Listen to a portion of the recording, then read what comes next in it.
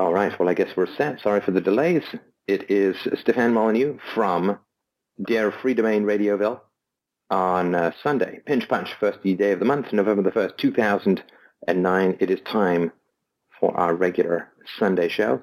And I don't have any particular brainiac introduction, as if I ever did. But we are happy to take questions or comments from y'all. That would be the listener brains. So I'll just pause now if anybody wants to jump in with a comment or question or issue or suggestion or brilliant marketing idea for Free Domain Radio, whatever is rattling around like a stack full of peas in your gourd. I am more than happy to listen to. Somebody has said, send Richard Dawkins free copies of all of your books, get an interview with him. I could certainly give that a shot, though I can't imagine that would be time too productively spent. I think he may be a tad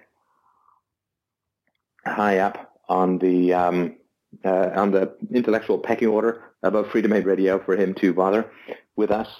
People offer to send me books all the time, and in particular, if they haven't been published by some third-party press, it's not let me send you my self-published book. I'm sure Richard Dawkins is even more busy than I am. And the odds that he's going to actually sit down and listen to a self-published book is very low. So I think that will come in time, but I don't think it would be the best use of my time at the moment. Anybody's welcome to send my books to him, of course, but I don't think that it would be a great use of my time. I think we have to be a little bit more patient. Remember, this is only, it's a full-time gig. It's 2.5 years old, so it's very early in the flow of philosophy and recognition, and I think we're doing very well. But I think we should probably wait a little bit before trying to corner the most prominent atheist on the planet. So we shall see. And of course, I'm sure he would be interested in UPB probably most of all. But there wouldn't be much of a chance to interview him on UPB, and I'm also not. I would not say that I'm skilled enough in any kind of the sciences to give him a run for his money on the scientific side. But I have been enjoying his book, The Greatest Show on Earth. I think it's interesting, and he starts off with a very core philosophical concept, which is the degree to which evolution as a concept was hampered by Platonic idealism, the idea that there is a perfect rabbit and a perfect camel, which, of course, evolution says that the perfection is in the survivability of the moment and the adaptation to the immediate environment and the ability to avoid being eaten and to eat others, which flies in the face of Platonic idealism, which was very popular with Christianity. So, so I think that it's a very interesting, the degree to which he delves into philosophy as a barrier to the progress of science. And I've also been reading something quite interesting, which is a book on infant development, and it's really good. And I'm just at this part where the woman is talking about the degree to which a scientist has a similar set of problem-solving, exploratory mechanics and capacities as a baby, right? A babies explore their environment, look for patterns, try to develop patterns, set up theories about the world, test those theories continually against what happens in the world, and is constantly refining. The babies are constantly refining their theories based upon the empirical feedback that they get from their, quote, experiments about the world. And it's very interesting that I think if sort of babies are allowed to do that, it seems to me much more likely that they will grow up to be empirical scientists, or at least empirical thinkers, and respect science.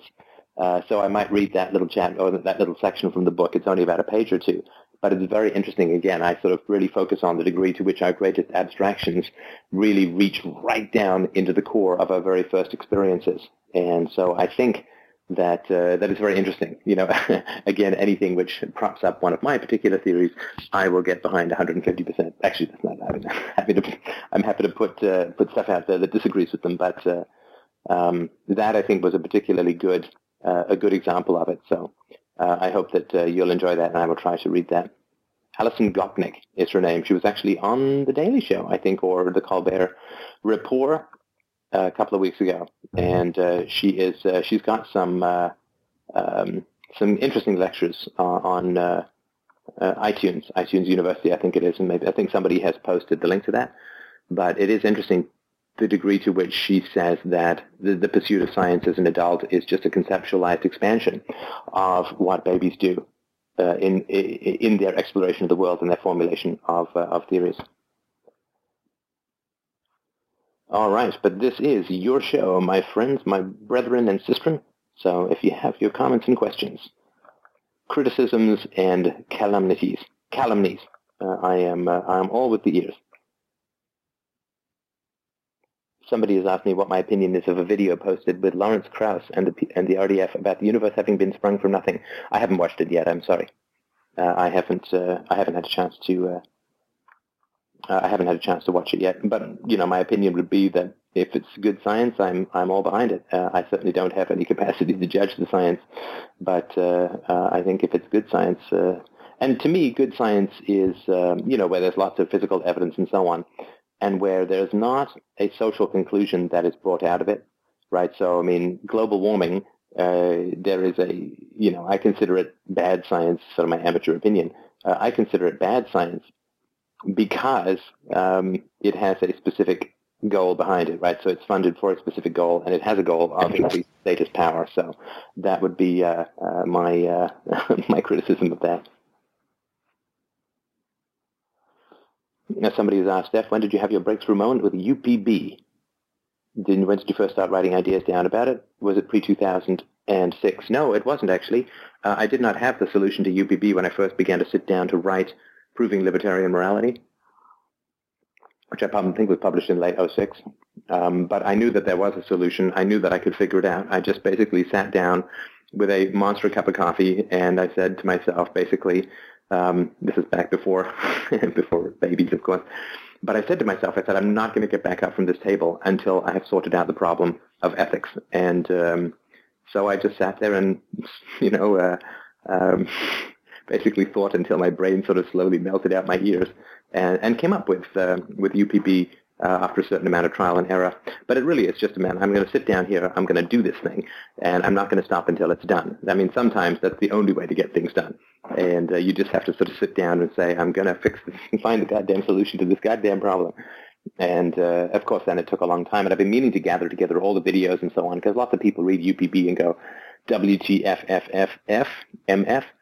And so I've been meaning to sort of gather together a UPB stream. And no, I didn't allow myself bathroom breaks. That was one of the major motivations. Universally preferable bowel movements were very close. So yeah, that's that's sort of how that came about. And then I sort of refined it, of course, a lot from there. But that was UPBM. That's how it came about, and I'm sort of very glad that I did. The stuff around DROs and the sort of the first one, the Stateless Society and Examination of Alternatives, that came about out of a debate I was having with some people at work who were skeptical around around a sort of very small state society, and that was the answer just kind of hit me. And actually, it was one of these things. It was so cliched. I was up at a whiteboard trying to explain something. The idea hit me, and I literally took 5 steps backwards and half collapsed in my chair. I was so excited by it. So that's why that came. Okay, that's how that came along. If that makes any sense. So it was very exciting indeed. Hello, Steph. Hello. Hi, this is Kyle. I just wanted to thank you for the quick turnover on the podcast for the projecting of virtue. Was it you who came up with the idea? Yeah, it was. Frickin' great idea. I just wanted to compliment you on that. That's just freak me. I mean, sometimes I'm just trying to catch up with the listeners. That was a great idea, and it had not even crossed my mind. I don't mean to say that every idea which doesn't cross my mind, which you come up with, anyone comes up with, is a great idea, but, it's an obvious one to do, which had never occurred to me whatsoever. So thank you so much for taking the time to post that. Oh, yeah. But it like hit me in the exact same way when I was reading it. And then Jung talked about his patient, and I was just like, oh, my God, like, of course you would project positive things along with the negative things. Like, there's no reason why they would be divided. And I thought it was really interesting because it hadn't even occurred to me where you took the podcast in that it's like it's the people like exploiting. They kind of like want you to oh man, they want you to project your positive qualities into them, because then that gives them like sort of power over you, and also takes away any sort of power that you have or anything like that. Even like when I had just been thinking about it, it was at the level of people just diminishing themselves.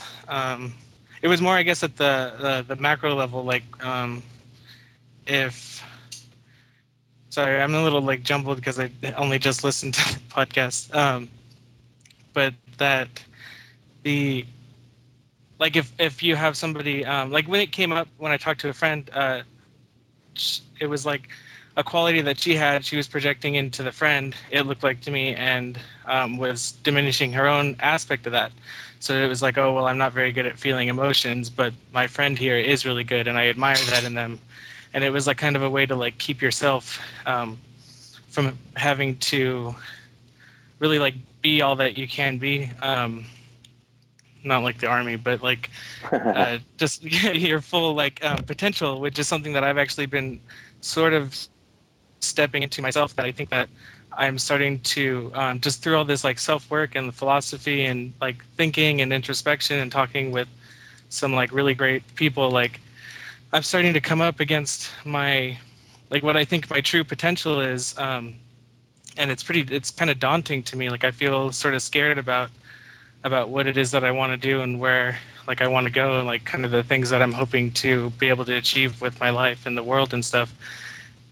And so that kind of idea just like really struck me, like that you would want like there's definitely I can see the and understand wanting to project your good qualities out, so that it's like, oh well, I couldn't possibly do this because like I just don't have the capabilities or the like the facilities to be able to achieve what I really want to, so I'll just have to settle for these things over here and be happy with that sort of thing. Right. And and I appreciate that. And I think I mentioned something like that towards the end of the podcast, but was because for me it's mostly just an epileptic fit in a blur of leaves, so it's hard for me to remember everything that's in there. But you saying that your potential is alarming to you, is that because the very idea of what you want to do is alarming, or is it alarming relative to the potential that you were kind of ascribed when you were younger? I think that it's kind of both, because like I've sort of always felt like the potential that I was ascribed when I was younger was always like fairly low, just because like my parents would always be kind of like trying to cut me down, or like try and diminish my like ideas and thinking capacities and stuff like that.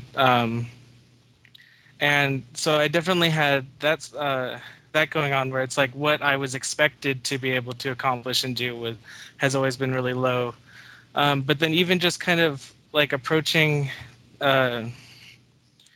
just like everything that I've been doing, like I've sort of been I hadn't had any idea for a long time what I really wanted to do, and I'd just been kind of sitting on that, like I mean do with my life, and I just been sitting on that and not really trying to like push it forward, because I've heard you talk to other people before and say things like you don't really know like who you are on the other side of all of this stuff, and like what it is that you'll want to do, and even like what you'll be like capable of doing once you have like your full like self behind you, and like all of your power like going in wherever it is that it wants to go.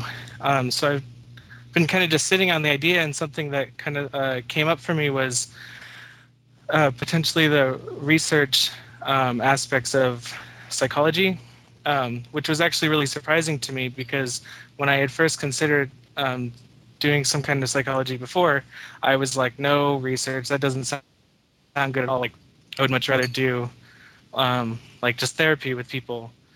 And then I sort of like realized that when I was, because I had started to sort of plan things out for a while, like doing the research stuff and like getting, like having to go back to school and stuff like that. And then I realized when I was planning it out that I didn't even know like why I wanted to do this. I just had this desire to go forward and try and do that. So like I sat down and had a conversation with like journaled out a conversation with myself about what it was that I wanted this, like why I wanted this, why I wanted to accomplish this, and like so much of it seemed like so big to me. Like I wanted to go in and um, like study a bunch of things that I think are like true. Anytime that you have like one idea was like anytime that you have something on the show that I totally makes sense to me and agrees with, but it's like I don't have any proof for this. It's like I'm gonna go get proof for that and make that like so everybody knows it. And like I want to like just like change. The idea was like change psychology in a way that betters the human race, and it's just like really huge like effects that I want to make on the world, like in a very like positive way.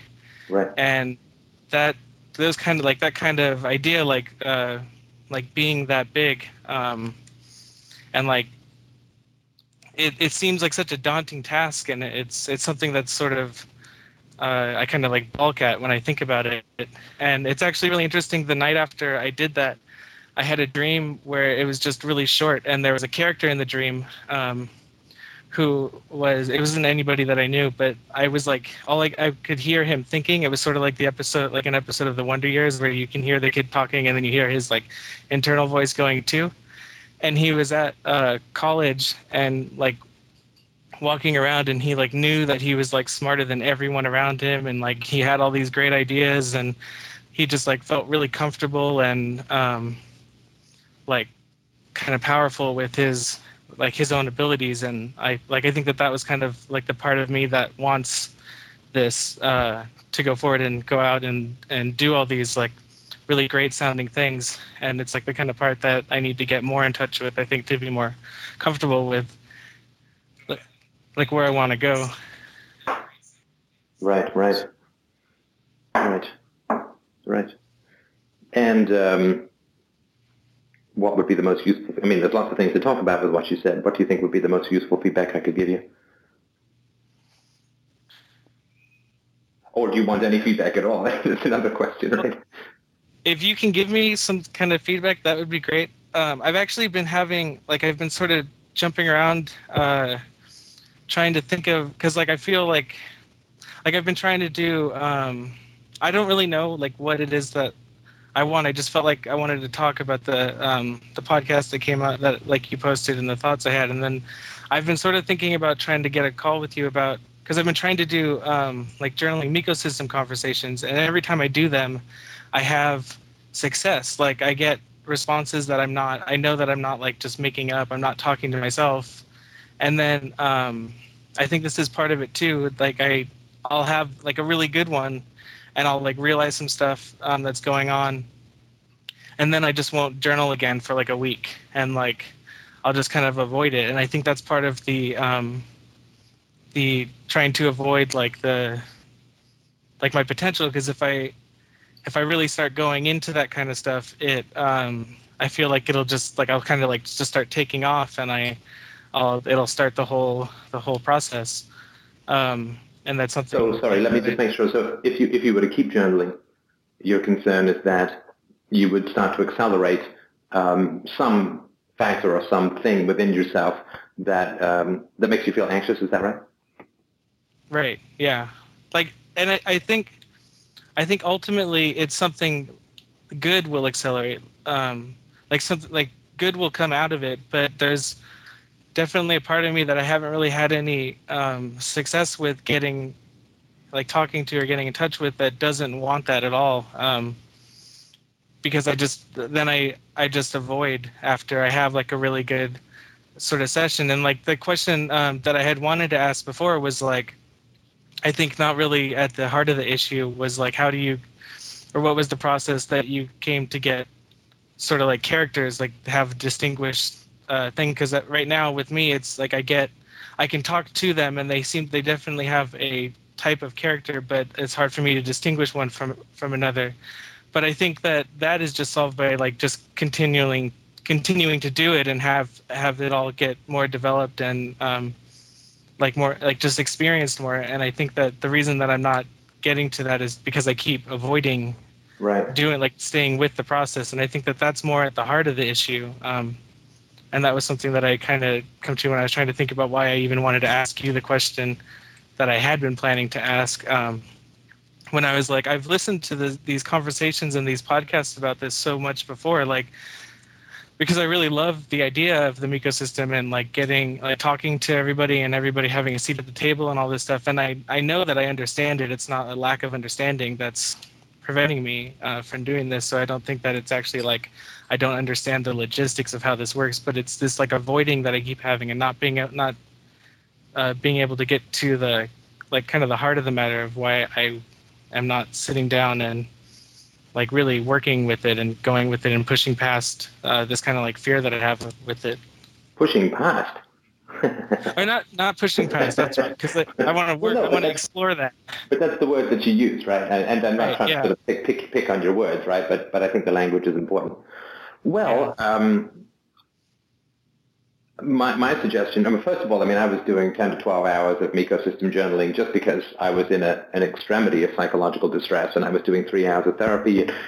I mean, it was a part-time job commitment to me. I was single. I had few responsibilities outside of my career, and I was doing this therapy. And because my therapy was expensive, right, 3 hours a week for I guess almost 2 years, it's not too cheap.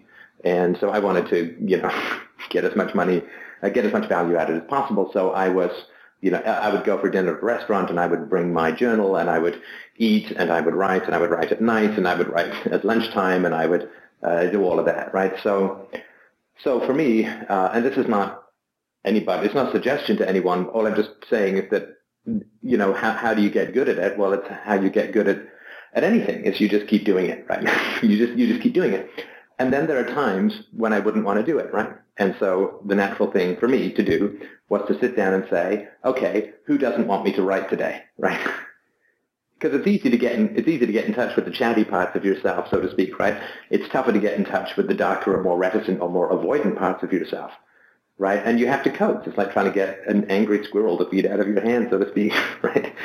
And so if you're feeling a resistance to doing it, you don't have to do it, of course, right? It's perfectly optional. Most people in their world don't.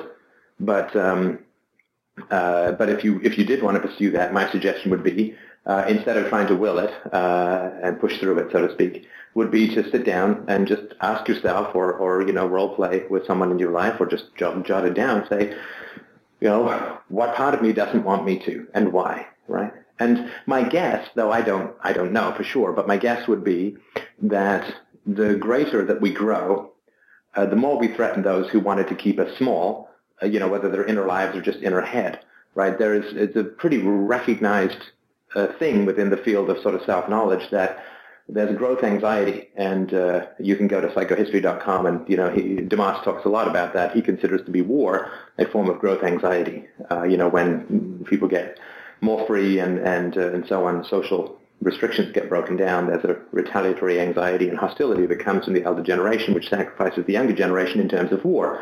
I don't know the degree to which that's true. I have only read a little bit of it, but the idea of growth anxiety is, I think, very, very fundamental to progress in society.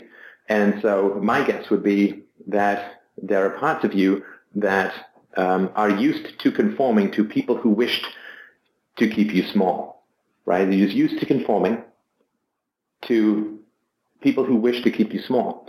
And when you grow, it provokes anxiety, because growth in your childhood often would have meant possibly a form of retaliation from those who want to keep you small. Like, there's so many phrases that people use to keep other people small.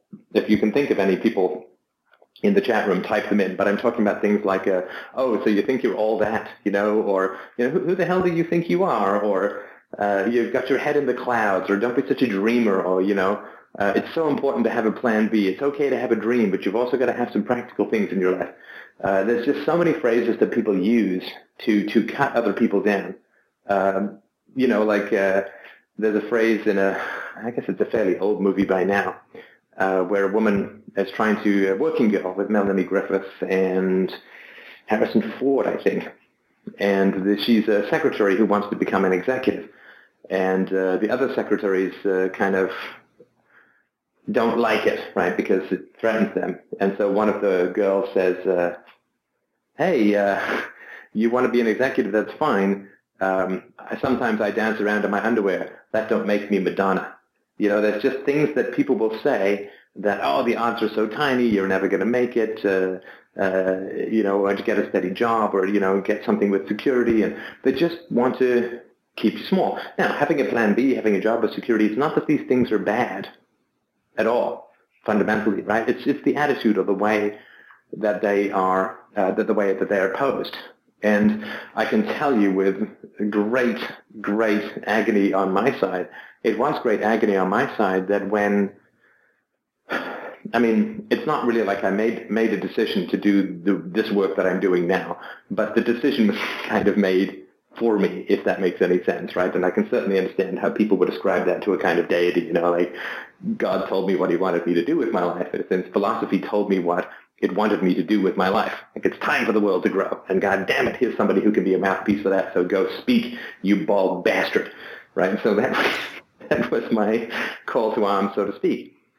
And I was very aware that if I was going to step into this large role, this massive role, and I mean, let's not kid ourselves, right? I mean, what I'm trying to do here is huge. It's huge, huge, huge. Philosophy is what runs the world. You know, as the guy said, I think it was Archimedes, give me a lever big enough and I can move the world. Well, the lever is philosophy always. And given the number of topics that we've tackled here, you know, everything from ethics to determinism versus free will, to art, to family, to mental health, to self-knowledge and its relationship to mental health. And I mean, lordy, it's just 1,000,001 topics, which have been thorny challenges for philosophy throughout history. And even if we've solved 10% of them, it's a huge step forward. I think we've done a lot better than that.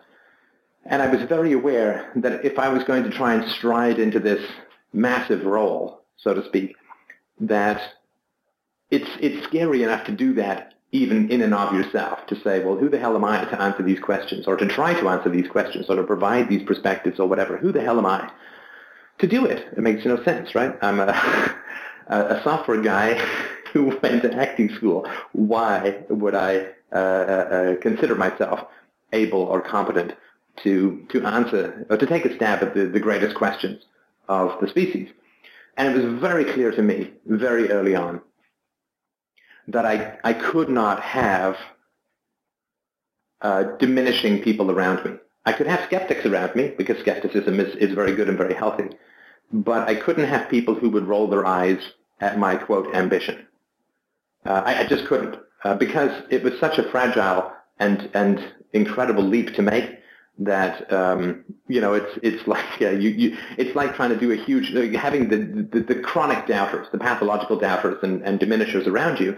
It's like trying to work on a big math problem with somebody whispering random numbers into your ears. You just can't do it. You can't do it. At least I couldn't, and I can't imagine how it could be done. I mean, it could be wrong. But I think that is really, really important. Now, when I left the people behind who diminished me, or ambition, or philosophy, or whatever, the who do you think you are people, not people who had strong arguments against what it is that I was proposing, but people who just, they wanted to place me in a skeptical and diminishing view of myself, right? They wanted me to look at myself as weird or obsessive or crazy or manipulative or, you know, whatever, right? And 6 million different pejoratives, I'm sure, have been floating around from various places.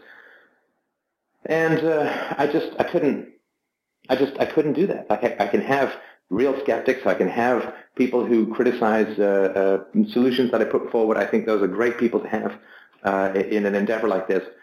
I can't have people who say, you know, like the YouTube comments or those kinds of comments, you know, you know, you don't understand anything. You're just an embarrassment and you don't even know it, or those kinds of things, right? Who are you to? Yeah. No intellectual content, no logical or empirical rebuttals to arguments, but rather just, it's like somebody wants to hold up a mirror to you in which you are tiny and get yourself to fall into that mirror and reduce yourself to an atom to hide among the herd, right? To hide among the sands, the grains of sand on the beach, to not attempt to grow, because if you don't grow, they don't feel small, right? So they just want to keep you down. And when you make a significant growth or come up with a significant ambition, those voices or those people, if they're in your life and they are that way, they will try to, they will lightly mock you. They will try to give you an ironic and distant view of yourself, and they will try to make you feel about your ambitions or your ideals embarrassed, or that it's childish, or that it's crazy, or whatever, right? When I had one guy I worked with, and we'd been friends for some time, and he would sort of invite me over, and when I began to become more ambitious about my thoughts and ideas, and particularly when we were when I was going through therapy, he actually had potential for growth. I mean, he read some Jung. We talked about some of his dreams from time to time. We would carpool sometimes together, and he had some real capacity for growth. But then he fell in with the wrong crowd, right? And in my opinion, and they sort of drew him back to an empty frat boy drinking lifestyle, which he had had some of before. And I remember the head of that bad crowd saying to me, yeah, you and I are fighting for the soul of this guy. I mean, people are so clear if you just listen to them.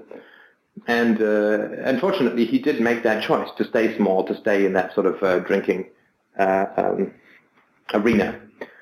And then when we would have social engagements, or he'd invite me over with some other people, he seemed to be compelled, almost against his will, to tell stories wherein I had done something foolish, right? Like he couldn't stop himself. You could see it, and actually it was a bit uncomfortable for the room as a whole, because you could see he would just, oh yeah, and then there was this other thing that you did that worked out not well, or there was this other thing that you did that was foolish or failed or whatever.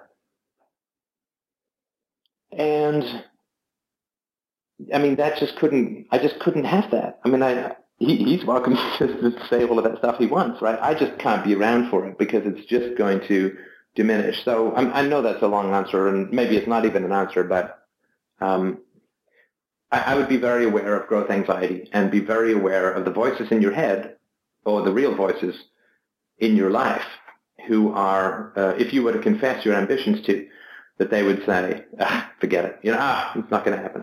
You got to be kidding me, or it's okay to dream, blah, blah, blah, blah, blah, if that makes any sense. Yeah, that does. And I think just in my own situation, I'm at the point where it's definitely the voices, the remnants of the people that were in my life, because like I have defood from my family, and I've had shortly after that, my friends kind of went too. Like I had a conversation with one of them, and they all just kind of went when that didn't go well. And really right now, I think the reason why I am approaching this at this point is just because the friends that my wife and the friends that I do have are just so encouraging and awesome. And like we spend like last week we spent 3 of the nights having like 3-hour long conversations that were just really like deep and insightful and just like really amazing. And so I did bring these things up to them, and they were really encouraging, and they had like their own kind of things that came up also that we talked about. It was just like really awesome. So I have all these great experiences in my real life, and I think that some of that too is the kind of effect that I think that it might be having, is that it sort of highlights the negative things that I used to have. Right. Just because like these people that I've met them in person once or twice, and mostly that we've like all of our communications are electronic, and it's like we're having like these rich, deep, honest, like amazing relationships and conversations, and it's like I spent my whole life before that with people and didn't even have like an inkling of that. So I think that it is those people projected into my head, like their aspects of myself that this stuff is coming from. And I think that is why I've been having trouble with it, because like I was clearly able to see the people who were kind of bringing me down in my like in real life outside of my head, and I got them out, but I've been having a much harder time with the internal aspects of that. Oh yeah, absolutely. I mean, the internalization of childhood, of the voices of those who have authority over us as children is a very foundational aspect of our identity, and it is the real challenge. This is why social change is so slow, right? Because it's very hard to to grow past these diminishing voices, right? There's a silent battle that goes on when you try to grow. Those who are threatened by your growth, they won't attack you openly, right? Usually, what they'll do is they'll just create environments wherein you are portrayed to yourself as small, right? Through pauses, through eye rolling, through, well, that's interesting, but you want to watch American Idol, like whatever it is that does show a lack of quote interest in what it is that you're doing, but just in order to avoid the anxiety of you gaining any real ambition. Now, the last thing that I wanted to say about this, and before I move on to another question, I appreciate you bringing this up. I mean, unless there are no other questions, we can keep talking about this if people are interested, is that, look, I completely respect your ambition to achieve something great in the realm of psychology. And I have no doubt that you can do it if you want to. I don't have any doubt that you can do it if you want to. Where there's a will, there's a way. And we're all geniuses and we're all philosophers. My particular 2 cents worth is that I think it would be absolutely fascinating to do experiments where you could do scans of people's brains and then try and figure out by looking at the scans what kind of childhood they had, right? So if, they had problems with the empathy centers, you could see that in MRI, you could find out what kind of childhood and see the correlation, right, that you could show for child abuse. And the reason for that is that there's, for rape, assuming that there's no rape kit that's done sort of where you collect the semen or look for bruises or tears. There's no rape kit for child abuse, right? People don't, it's always like, well, the child says X, and even as an adult, the adult child says X, the parent says opposite of X or whatever. I just think it would be completely fascinating to search for and map the physical effects of child abuse upon the brain, and there do seem to be very specific effects all the way down to the hypothalamus on the brain of child abuse.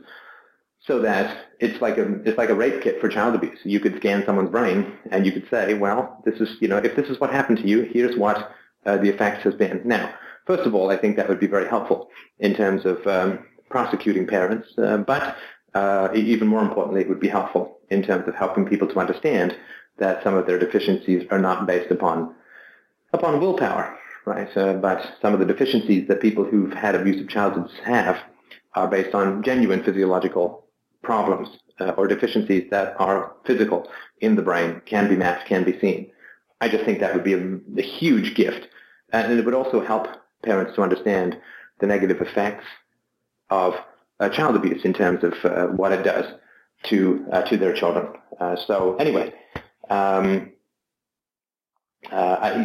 whatever it is that you want to do, I think would be perfectly fantastic. But I would like to put this out as a caveat. You don't have to do any of that in order to live a great life in the service of philosophy. You don't have to, if you don't want to. You don't have to get a doctorate in psychology or a master's in psychology. You don't have to spend 5 or 10 years doing experiments. You don't have to. You can, obviously, and I think it would be a great thing if you did want to. But you don't have to. You can spread philosophy working as a cashier in a grocery store. You really can, and there's lots of ways that you could do it. We don't have to get into those. You can, and I'm not saying for a minute that that's where you should be or anything like that.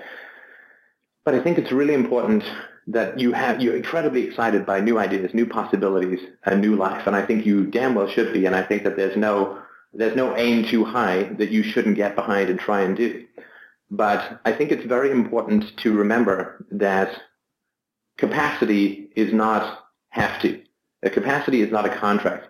Because you can do great things in the world doesn't mean that you have to then, because that's not freedom then. It's like I'm now bound in a sense, whereas before I was bound by my smallness, now I'm bound by my greatness. You don't have to do any of these things. I mean, this is what I remind myself every day. Like I don't have to do this, especially when the job gets challenging or fractious, right? Philosophy. I don't have to do this. I can do anything that I want. I can get a job as a house painter. I can get a job in software again. I can do whatever I want. So I would just remind you that I think that the ambition is great, and I hope that I'm not diminishing that at all. I think the ambition is great, and if you want to do it and you really want to do it, you should. But I'll tell you that the things that we really want to do in life, we're not ambivalent about. I mean, we're not ambivalent about. Like when I first thought that I might be able to make a go of FDR as a job, I literally, like my hands were shaking. I couldn't sleep. I was so hungry for it that I could have chewed my way through a fish tank full of piranhas to get to the other side. An aquarium full of piranhas, nay, an ocean full of them. There was no doubt, no hesitation. It was like there was fear, right? Because the greater our desire, the greater the fear that we're not going to get it. So you may want to wait for that kind of just all-consuming, got to do it. And I would not necessarily say that you have to do X, Y, and Z because you have this great new potential. You can enjoy the great new potential for quite some time, figure out what you want to do, and when you do, or rather, in a sense, wait for orders from the ecosystem about what it is you want to do, which is kind of what happened to me. But you can do it all. You can do it all, and you can do more than you can think of.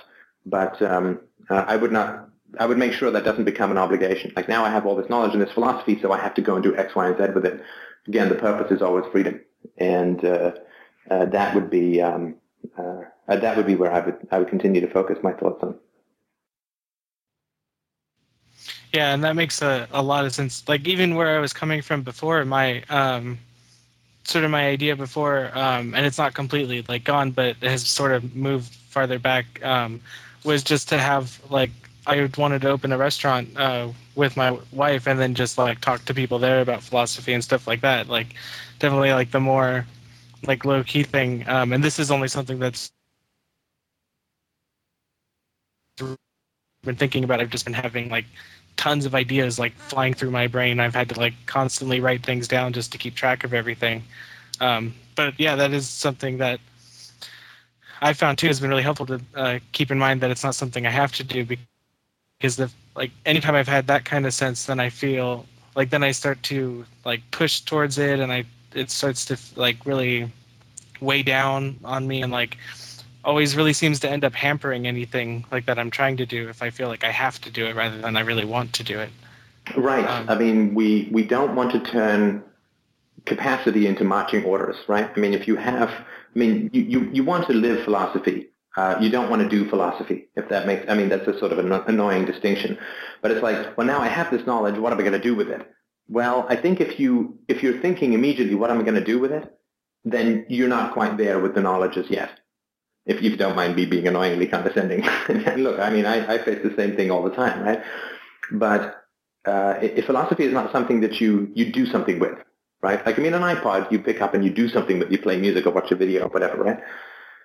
But philosophy is not something that is a tool or a thing that you do or something that you have to give to the world or something like that. It's not that.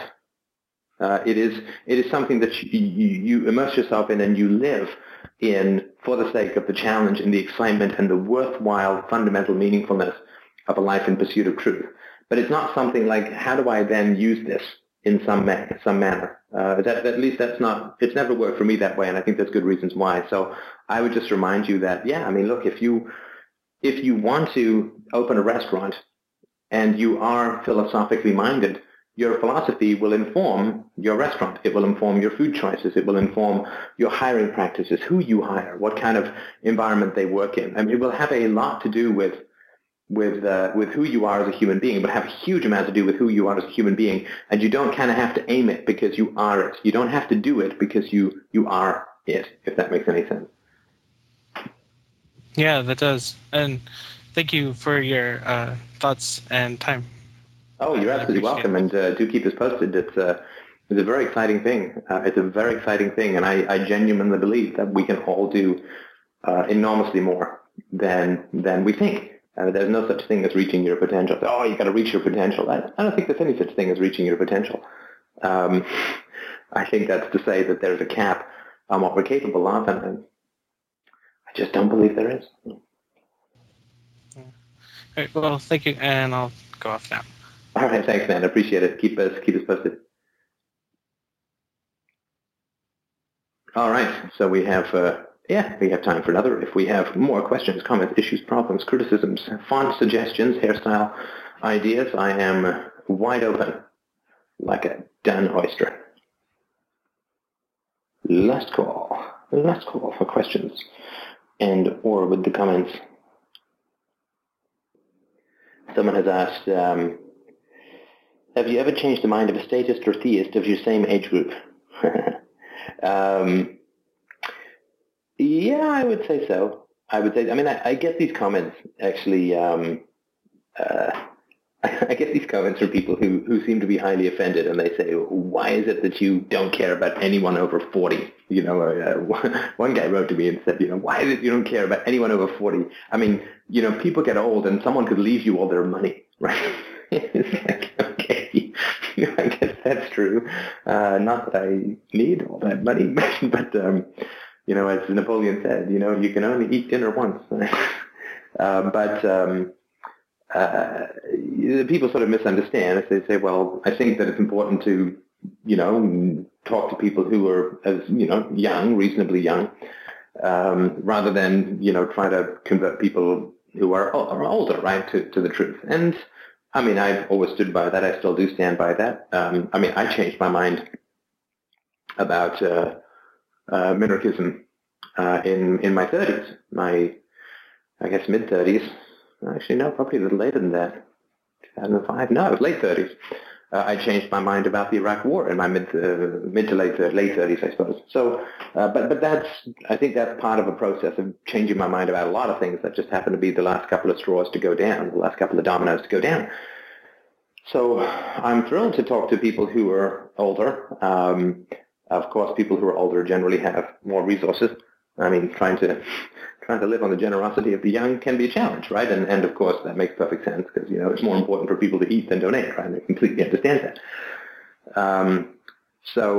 Yeah, I have no problem chatting with people. I don't have any age cap. I don't say, oh, you want a conversation with me? You can't be over 35, right? I mean, I'm happy to chat with anybody, and there are a number of people who've been on the boards who are older, who are, you know, great contributors and so on. So I don't have anything particularly against it. I think that just statistically, you're going to get more luck helping people to give up their prejudices when those prejudices are newer, right, when they're younger.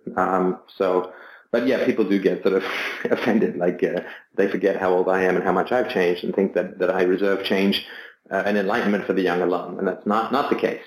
It's just that statistically you have to sort of apply your resources where you think they're best, and I certainly have I've never targeted the young. I try not to do a lot of hip-hop, and I haven't pierced any visible part of my body. So it's there. It's my preference to speak to younger people rather than older people, but that's certainly not to say that older people can't change. Yeah, some people have. But the other thing is, somebody's asked what my original thoughts are about the Iraq War. You can do a search for the podcast or the video, Steph the War Hero, and that is all of my thoughts about it, and it's very, very embarrassing. Yeah, somebody here says, I was converted to FDR in my late 50s.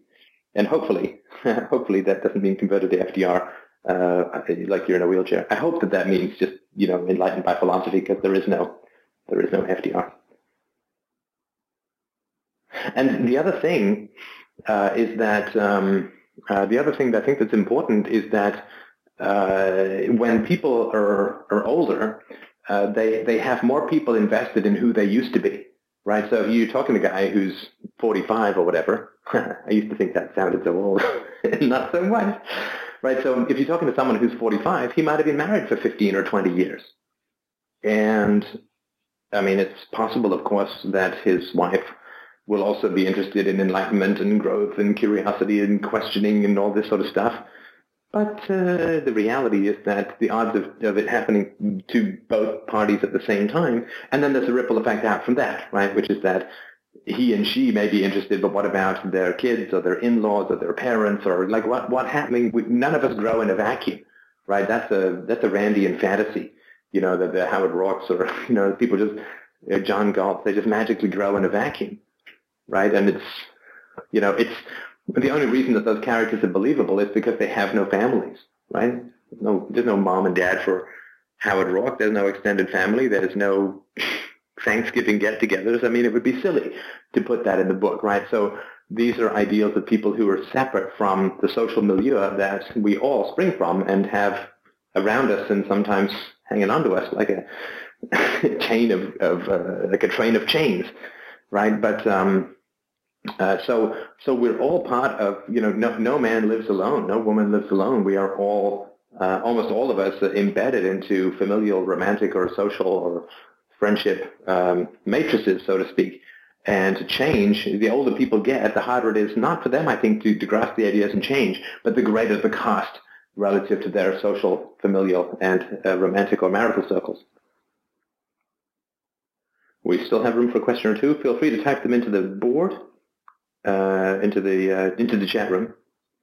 I'm sorry that we're having trouble with the server, but I just published a bunch of podcasts, and so 20,000 downloads all at once. I think I should remember to do that after the Sunday show, not necessarily before.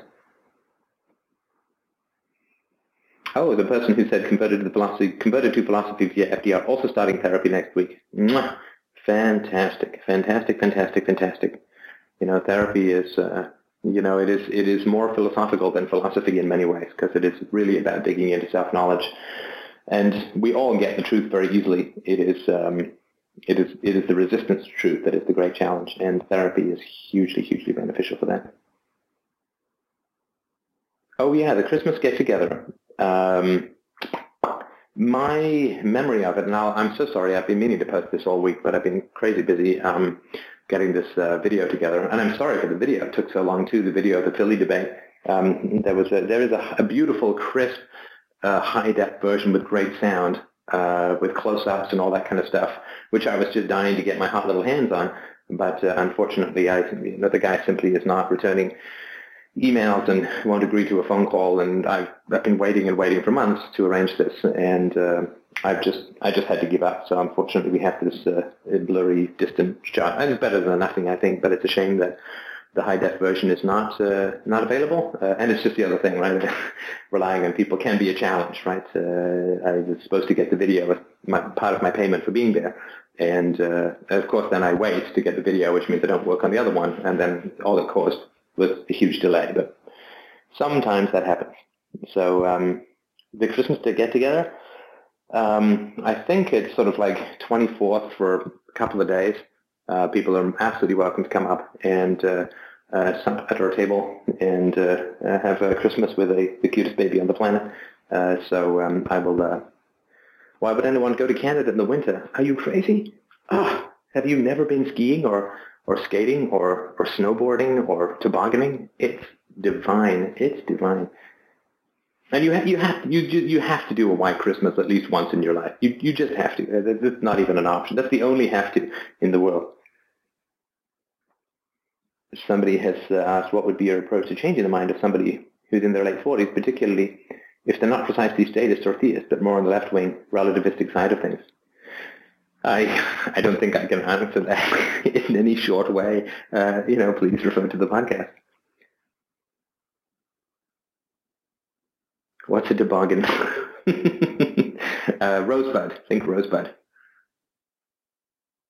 Amount of body fat on me 0%. That can make for more challenging skiing, but don't worry, after a couple of days of eating at our table, you'll be fine. You'll be good to go. Someone asked, Steph, can I ask if it should be women for men and men for women in therapy? Sorry, is that what you mean? Like if you're a man, should you have a female therapist, or should you have a male therapist? Is that your question?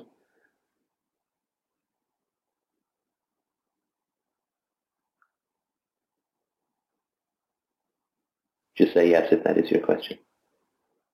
Alfra is the name. Questions are the game. Yes. Well, please understand I'm no expert on therapy, so I can just share with you my particular experience and thoughts. These are just my own personal amateur opinions, just so you're aware. My issue is with women. My issue with women because of my mother, right? So for me, I wanted to have a female therapist.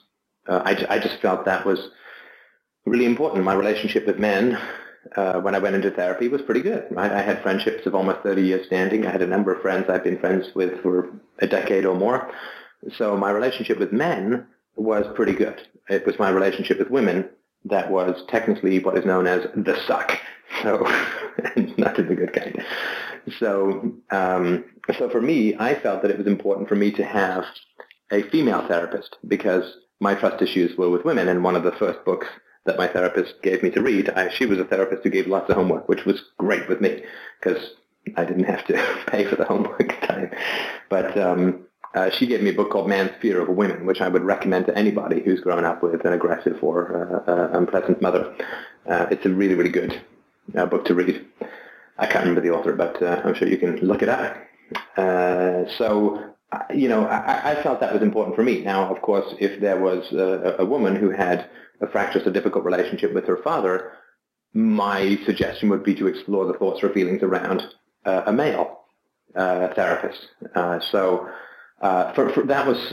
was really what it was for me. My issues were with women, and so I wanted a female therapist in particular, so that I could feel confident that I had reoriented my perspective with regards to women, and I just really felt that I needed a female therapist for that.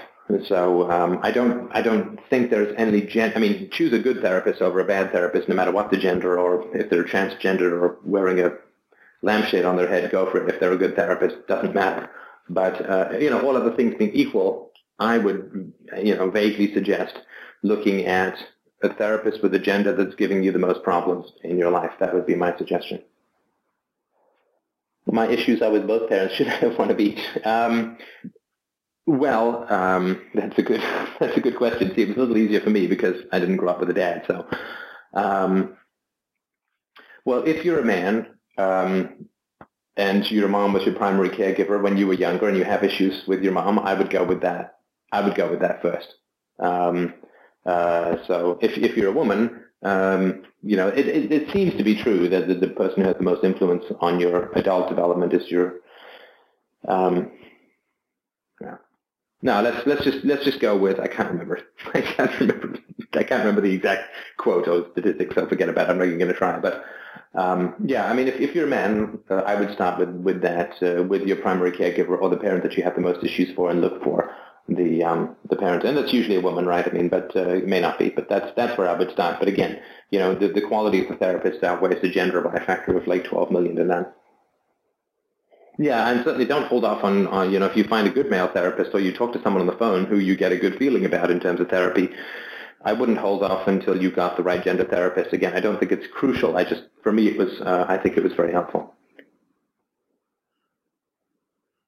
For me, it was, there's Marlon Brando wrote an autobiography, which I've been meaning to pick up again. I read it, borrowed a copy many years ago, but he talks about his problems with women, in which I remember feeling quite, I just trust issues with women. I had found it hard to trust women, and that was partly me, and of course partly the women I was dating and all that. So I just had issues with that. So when I had a therapist who was trustworthy and there for me, that gave me something which doesn't fit the pattern, right? And that's the whole point of philosophy and therapy in many ways, is to screw up your pattern recognition by introducing things that don't fit, right? And that is, we are pattern-making machines. We are meaning-making machines. And you want to introduce things that don't fit the pattern, and that's how we grow, although it is challenging. So that's why I wanted a female therapist I could really trust. So then I had a template for trusting a woman, which I had not been able to do, again, both because of myself and the women I was with. So. Someone said, if I had the ultimate choice, I'd choose Steph as my therapist. Well, I think that would be an interesting choice because I'm not a therapist. I don't do therapy, have no training in it. I just love conversations about self-knowledge. But, therapy is, I'll just give 2 seconds on that, right? This is not your misconception. It's a couple of people. Like if you talk to people about their childhood, somehow you're doing therapy, or if you show them sympathy if they were harmed as children, that's sort of therapy. That's not, right? Therapy is a long, involved, multi-month, sometimes multi-year process of sitting down with eye contact with someone who has specific training, usually in particular traumas that you've experienced or trying to work through.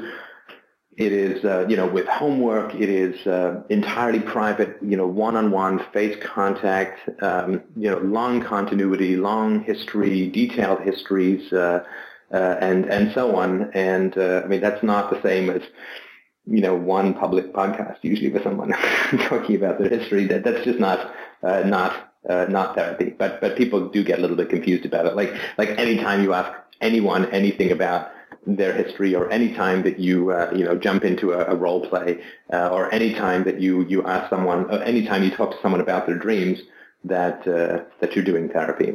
That's not. It's not the case at all, right? I mean, I used to talk to friends about my dreams, and we would sort of sit there and say, "Gosh, I wonder what this means. I wonder what that means." That doesn't mean that we were doing therapy on each other. Right? But anyway. Somebody's asked, "Do you think therapy alters the brain structure measurably?" I remember this vaguely enough to just be dangerously, annoyingly vague, but I do remember reading somewhere, I've not been able to find it again, that there are measurable results in the brain through therapy, through only talk therapy, not drug therapy. So yes, I do believe that, and I can tell you, I mean, the before and after of therapy is just remarkable, and you can't explain it to people very easily. And that's why I just say, go, trust me, go into therapy. And I think people who've gone through that process, and it's like chemotherapy. That's why I get its word, I guess, because it feels a lot worse before it gets better. But the after is just fantastic. Oh yeah, somebody said like that amount of sustained eye contact is going to increase mirror neurons or hypothalamus function. I don't know. That would be much more technical to me. All right, any other last questions? Yeah, I mean, somebody's saying that. Yes, sorry, go ahead. Oh, sorry. No, please. I'm really nervous at the moment. Sorry. I had sort of a question about organizing, or actually being disorganized, which I am. It's like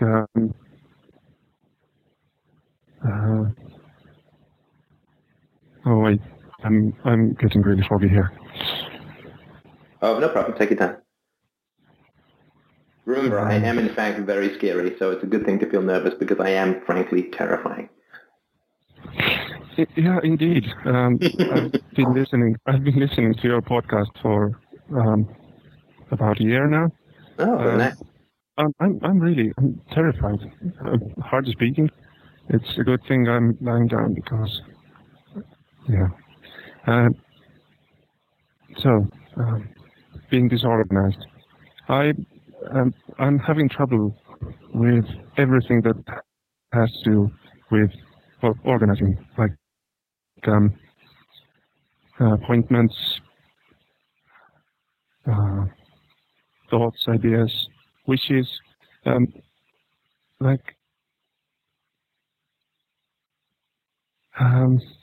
yeah, talking to you right now, I'm certainly disorganized. And why? Sorry, why is it a problem? Oh, it's difficult to keep track of my success in I don't know, life, I guess. Well, that sounds like a disorganized question about disorganization, because the reason I ask that is that what's wrong with being disorganized? I mean, compared to what, right? I mean, because what people will often do is, like, I'll give you an example, right? So this morning I wanted to go and do a podcast, and I could not find my portable recorder, the one that takes the microphone. And I found it eventually in the garage in my baby's carriage, which, pretty retarded place to leave it and all, right? And I was like, oh man, I'm so mad at myself. Why would I leave it down there of all the things? And I made a commitment to myself. I was like, I'm going to, when I come in, I put my wallet here, I'm going to put my keys there so I don't end up, looking for things, right? And so anyway, when I calmed down from my own self-irritation and started speaking to myself a little more reasonably, it was like, well, I could do that, and that's going to take me a certain amount of time every day, 10 minutes, right? And yet I don't spend more than maybe 10 or 15 minutes a week looking for things that I can't find. And so I'll actually lose out this way, right? Because I'll have to remember, and I'll have to, put things in a particular place. It's going to cost me an hour a week to do that, but I only spend 10 minutes a week looking for things that I can't find. So outside of the emotional irritation, I'm actually better off to just put things down, and then, if I have to look for them, remember that I'm still way ahead. And so that's just a tiny example. But what's wrong with being disorganized? Why is it bad? Why is it a problem? The problem for me is I feel lost a lot of the time. I don't know what I want. I just know what to do. Sorry, do you mean that you don't know what to do with your life? It's partly that. Partly I don't know what to do in the moment. Like I have things that I could be doing, but I don't have a cue. I end up just, I don't know, wasting time a lot of the time. And so what do you mean by wasting time? How do you know that the time is wasted? Compared to what?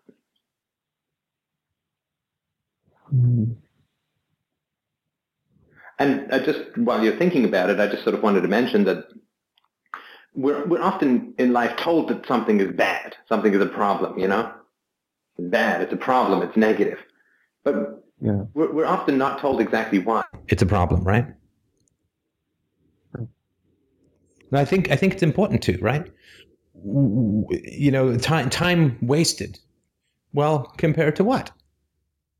You know, if I spend an hour playing a video game, I can only dream of that these days. But if I spend an hour playing a video game, yes, it's true. I could have been brushing up on Mandarin or something like that, you know, going to the gym. But I enjoyed the time I spent playing a video game. I think that actually video games, particularly the twitchy kind that I like, are pretty good for speeding up your brain. I just think they are good for that. I think one of the reasons that I can think very quickly, if not necessarily always accurately, is partly because I've spent a lot of time off and on through the years playing video games, which are pretty twitchy and require very fast decision making and, you know, resources and weapons and all that kind of stuff. So is it time wasted? I don't know. Like it's really hard to say compared to what. So that's my sort of the first question that I would ask is, well, why is it a problem? What problem exactly is it you're trying to solve? Or is it just people have told you that you waste time, but there's a general cultural belief that if you spend 3 hours watching television, that you've wasted your time because you haven't been out, I don't know, cooking turkeys for the homeless or something. But is it, right? I mean, if you enjoy it, if it's relaxing for you, if it's fun, you know, life has to have its fun elements, of course, quite essentially. In fact, I try to build my life around the fun elements. But so that's my sort of question is, you say you have these problems, and I'm perfectly happy to accept that they are problems, but why are they problems? Well, I mean, empirically, I haven't really got anything done in my life yet. Of course, well, I'm still 21, time to go, but I haven't finished high school. And, well, that's a whole mess over there. And why haven't you finished high school? I haven't figured that out yet. I'm sorry? Also, I haven't figured that out yet. It's also in there in the mess, kind of. Okay, let me just sort of understand a little bit here, because I think I'm starting to see a way in which the problem might be framed. Again, just my opinion, but it's possible. How is it that your parents have let you get to the age of 21 without you having a clear idea as to why high school should be finished or having finished high school? Well, in my case, it's one parent, my mother. All right, fair enough. How? Yeah, how's that possible?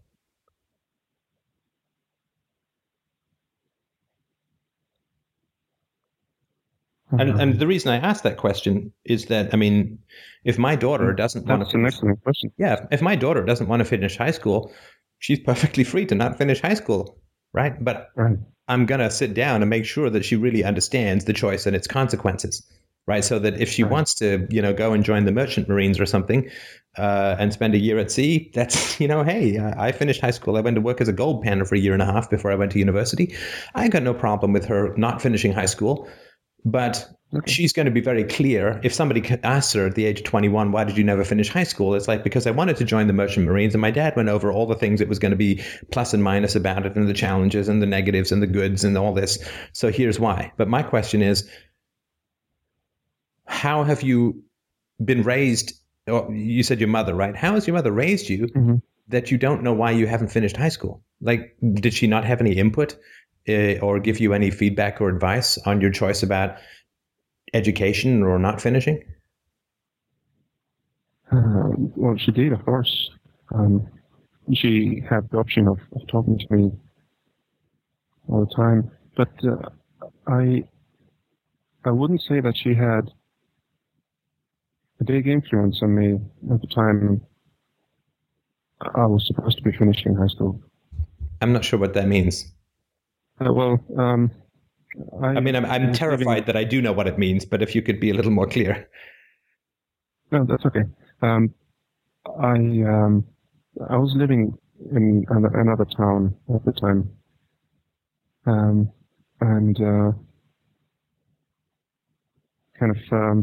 with roommates. She was supporting me. You were? So, sorry, you were 16 or 17. Sorry, just to make sure I'm clear. You were 16 or 17 years old, and you were living in a town with roommates of your own age away from your mother? Yes, that's right. Why was that?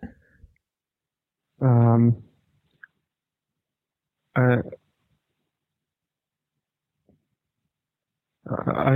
wanted to be in this town. It's basically my hometown. Well, town I was born in, and we lived, in another town for 3 years, and I hated it. And I wanted to go back to the town I was born in, and I did get the chance by applying to an elite school there, and I was accepted. And so my mom said, "Well, okay, you can go." And how old were you when you went to live in this other town? Let's see, 16. And how often did your mother see you when you were living there?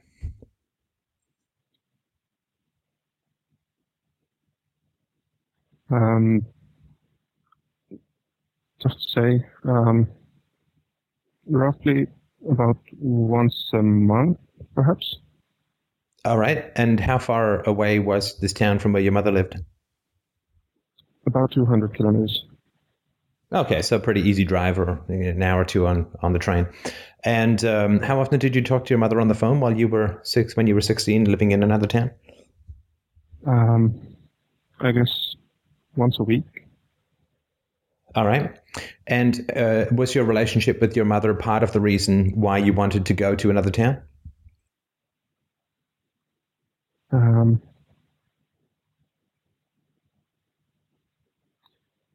I wouldn't have said so back then, and I haven't really thought about it until just now when you asked that question. But it could be. We never talked too much when we were living together. Anyway, so. I'm sorry, I'm not sure what that means. You never talk too much. You mean like you'd eat dinner in front of the TV and wouldn't say anything to each other? Is that what you mean? Or eat in silence? Or yeah, kind of like that. I guess we exchanged some sentences. We exchanged some sentences, but that just sounds like the worst Hallmark card in the world. Hey, Mom.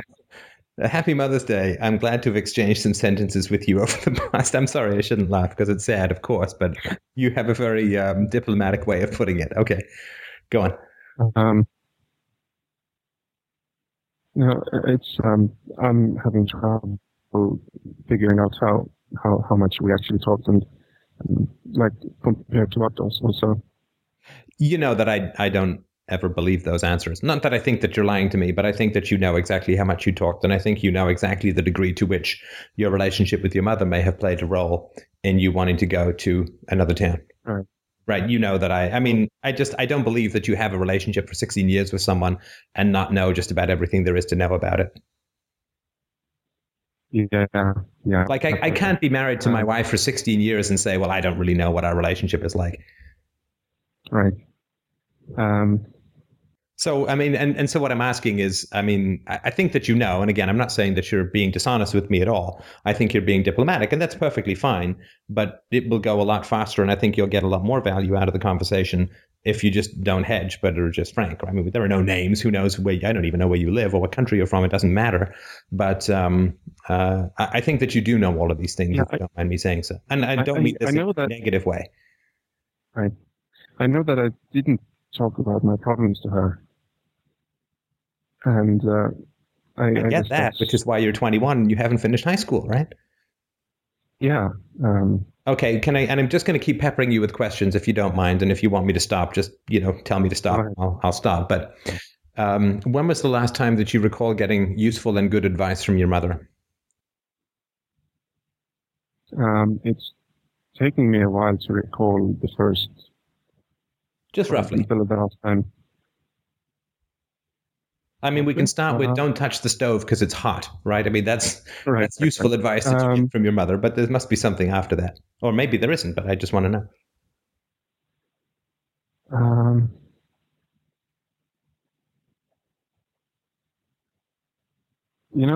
Not in the last years. Let's say roughly 5 years. So when you were 16, you got good advice from your mother. Yeah. And what was that good advice?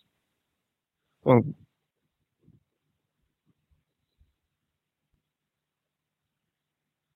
I think you just picked a number out of a hat. With all due respect. I think don't really try and think about it. You're right. You made me do it. No. And I really sympathize with I did.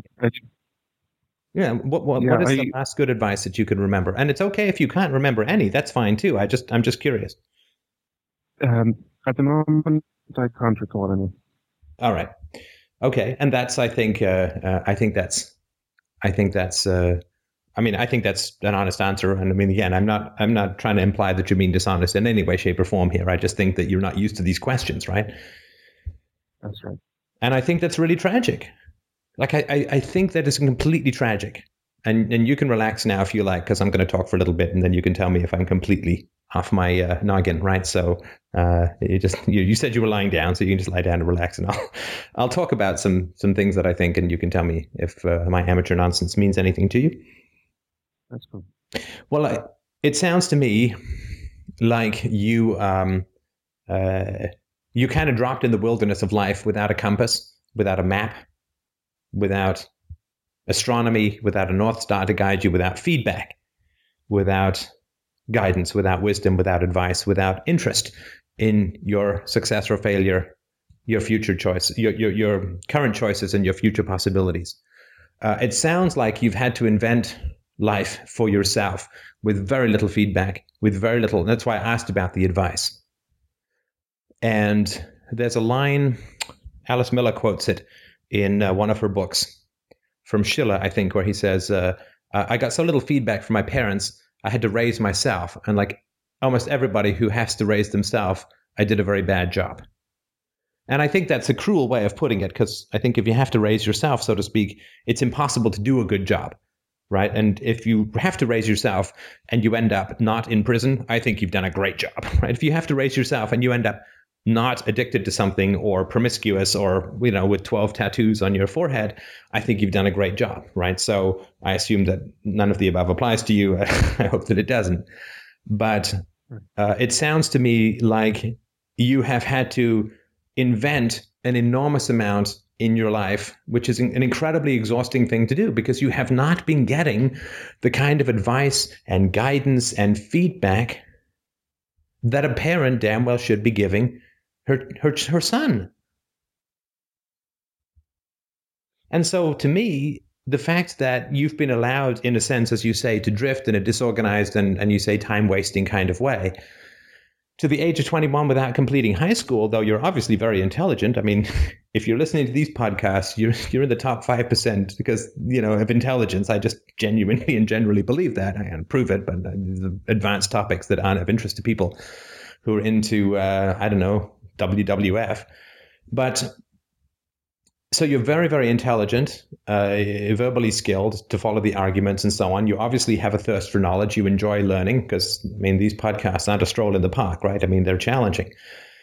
And yet you haven't finished high school. So the only way that I can imagine that could have occurred for you, my friend, is because you have been living without guidance. You have been living without advice. You've been living without feedback. You've been living without, to put it as frankly as possible, you've been living without love, in my opinion. Because when people love us, they notice that we're drifting. And they say, hey, you seem to be drifting. How are you doing? What's happening? You know, your life, I can see, is maybe not that satisfying to you. So what's going on? How can I help? Right? And I think that's quite tragic, right? So you were saying you were living with roommates. Did these roommates have parents? Yes. I mean, of course they did, but were the parents around at all? Yeah. I seldom got to see them. I guess just a couple of times during the whole couple of years we lived together. Right. So it sounds like, in a sense, you're a bunch of lost boys who were without feedback, without advice, without help, right? Yeah, could be. And I'm trying to obviously separate my experience from yours because, I mean, I went through, something very similar, though a little bit different. I wasn't sent away. My brother and I sent my mom away. But I think I really do understand the incredible challenge that it is to live a life where you have to invent everything all the time because you're not getting any feedback or any guidance. You know, people who get this kind of feedback and this guidance from helpful and productive parents, they don't know how advanced they are relative to us lost boys. You know, they don't know what it's like to have to wake up in the morning like you're in a foreign culture and have to invent and understand the language almost every single day. The degree to which people have the paths ahead of them cleared by concerned parents with good advice, they don't understand. They just stroll through the woods and they see us getting all tangled up in the bushes and they're like, well, why don't you stick on the path? It's like, because for us, there is no path. For us, there is no path. For us, we have to carve and chew and bite and hack our way through everything because we don't have guidance. We are the lost boys. We must invent. Every brick that we lay down in front of our feet have to be carved from a mountain, whereas you're driving along a goddamn road that was built by your forefathers. It's a little easier. So I just wanted to point that out, that it seems like you're living a life that is spiritually isolated, that you don't have people around you who are caring enough about you and your future to ask you these kinds of questions. You know, it always astounds me, though I hear it enough that it shouldn't, but it always does astound me the degree to which nobody's asked you these questions. I mean, these are basic and very important questions. And there's no reason why you would have asked them of yourself, because you're just trying to get through the day, right? And so on, right? And there's also no particular reason, if you've never had these kinds of questions, why you would notice them being gone. But I think they are really, really important questions to understand your life. So you can't change your life until you understand it, right? You can't get somewhere until you know where you are. And I think at your age in particular, to know where you are means to look back at where you came from.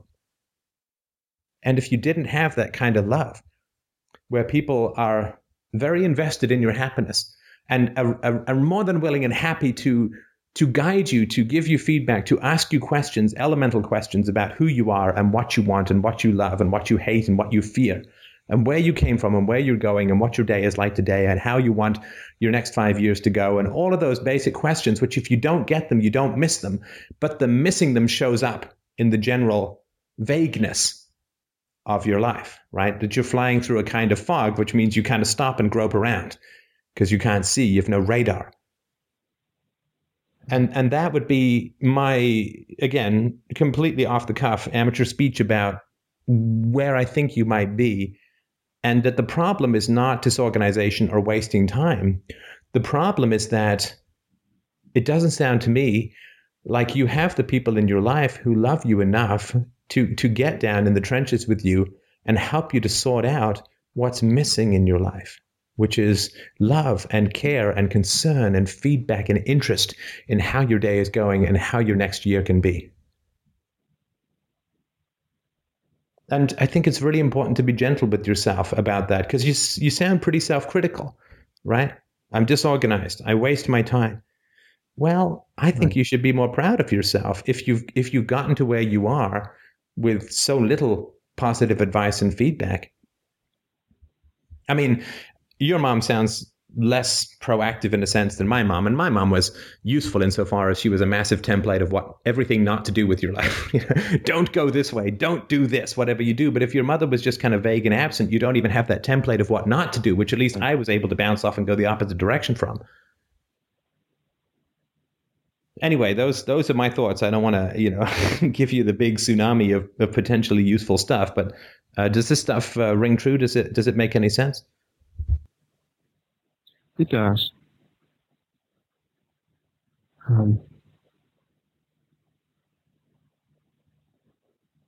It does, and I don't have anything to add at the moment. Oh, you want to just sort of sit and mull this over? I don't have any desire to sort of follow this up. If you want to just sort of sit with it, I'm certainly happy if you want to talk again in the future. But my suggestion is always, which I'm not going to give you any more of my sort of 2-bit insights, but my strong suggestion would be that get into school, right? Get into school, to finish your high school. I think that's really important. I think it's really tough to make a go of it in life without that, and you're clearly intelligent enough to do it. So I think you should organize yourself to do that. And when you're in school, you should, again, I don't know even what country you live in, and it doesn't matter, don't tell me, but most schools that you're in will have some access to student counseling. And my strong suggestion, urging, is that you need to get a hold of a therapist, a counselor, somebody who can help you to process what seems to me, again, I don't know for sure, and this is something that you need to talk about with a professional, but a big void, a big vacuum, a big kind of interstellar space that you've been navigating without the kind of feedback that we all need to be successful. You can't succeed in life without the advice of those who came before, who are wise. You can't. I can't. You can't. I don't think anyone can. There's so much that we lean on from the advice of those wiser around us that without that, it is almost impossible to get anything done in life. And it makes perfect sense that you are where you are.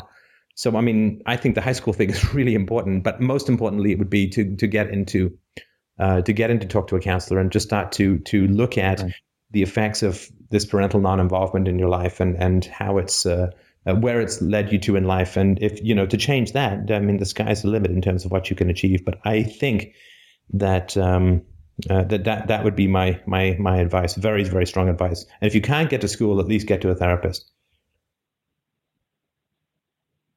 Right. Well, thanks. You're welcome. Sorry, go ahead. I think that's helpful. I'll have to listen to that again. Yeah, it's not that questions haven't been asked. They have, not too often, and they haven't been the right questions, I would suppose.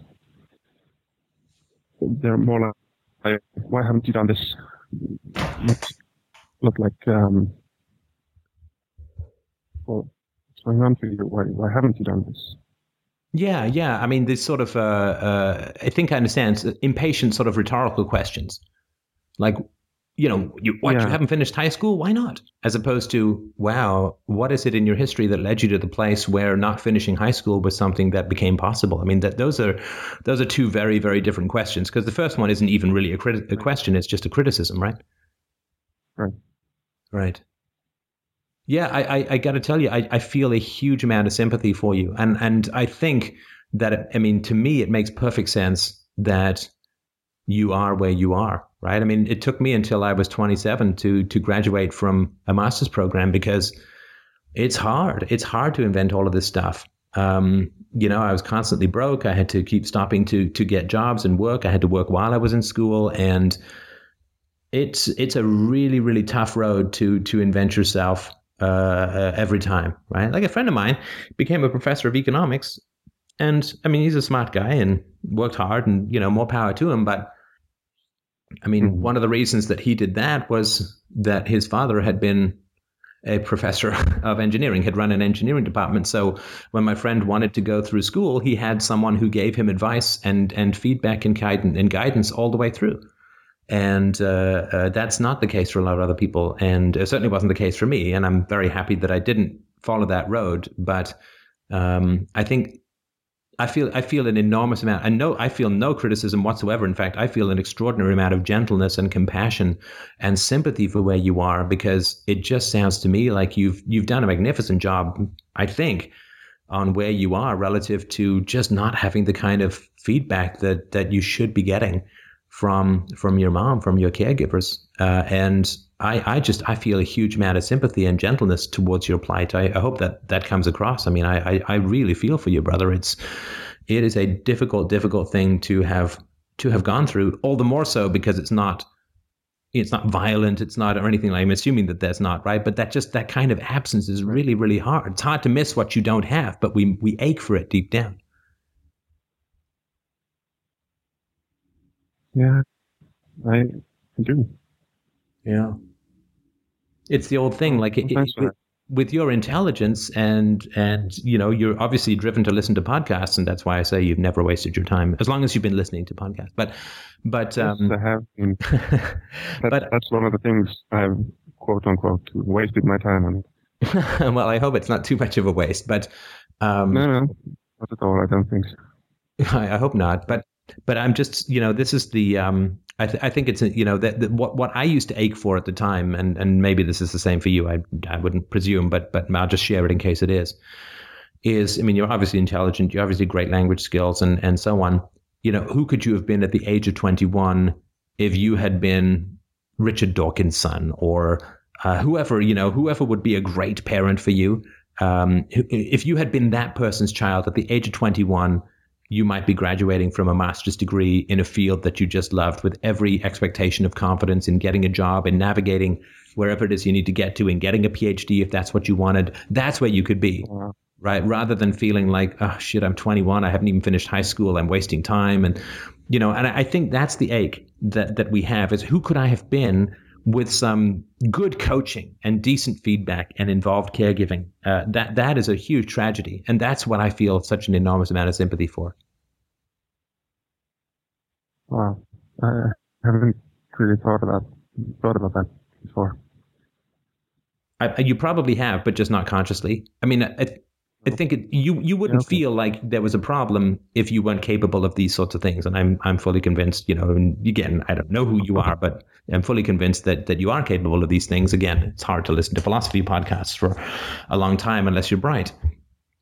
But if you'd had people who had given you advice and sat you down and run through your career options and run through your life options and helped you choose and helped you decide it and maybe even helped you fund it and really given you that kind of guidance and feedback and got the brochures and gone on the tours of the universities with you and made sure that you finished high school, and you shouldn't be inventing your life as a teenager. It's not possible. There are too many options and there's too much to survive in the everyday. And frankly, a lot of us are pretty shallow when we're teenagers, right? So it's like, do I have a pimple? Usually supersedes where should I be at my postgraduate level, right?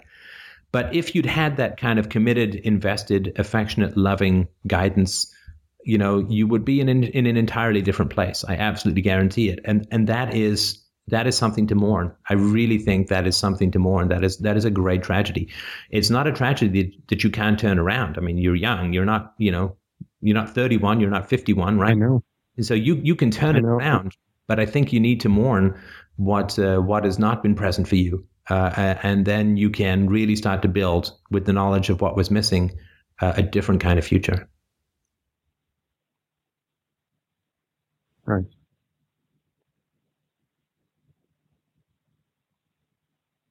Well, thanks, Steph. How are you feeling? You're a little tough to read, and of course I can't see you, right? So I'm just trying to go from but just tell me if you don't mind. What are you feeling at the moment? Because I guess it's been a somewhat important call. At least I hope it's been somewhat important. Now, how are you feeling? I'm calm. I'm feeling quite sad at the moment. Quite sad. So I'm. Yeah. Well, about the missed opportunities, I guess. Mm-hmm. Mm-hmm. But well, I'm hopeful, and I actually have been hopeful. But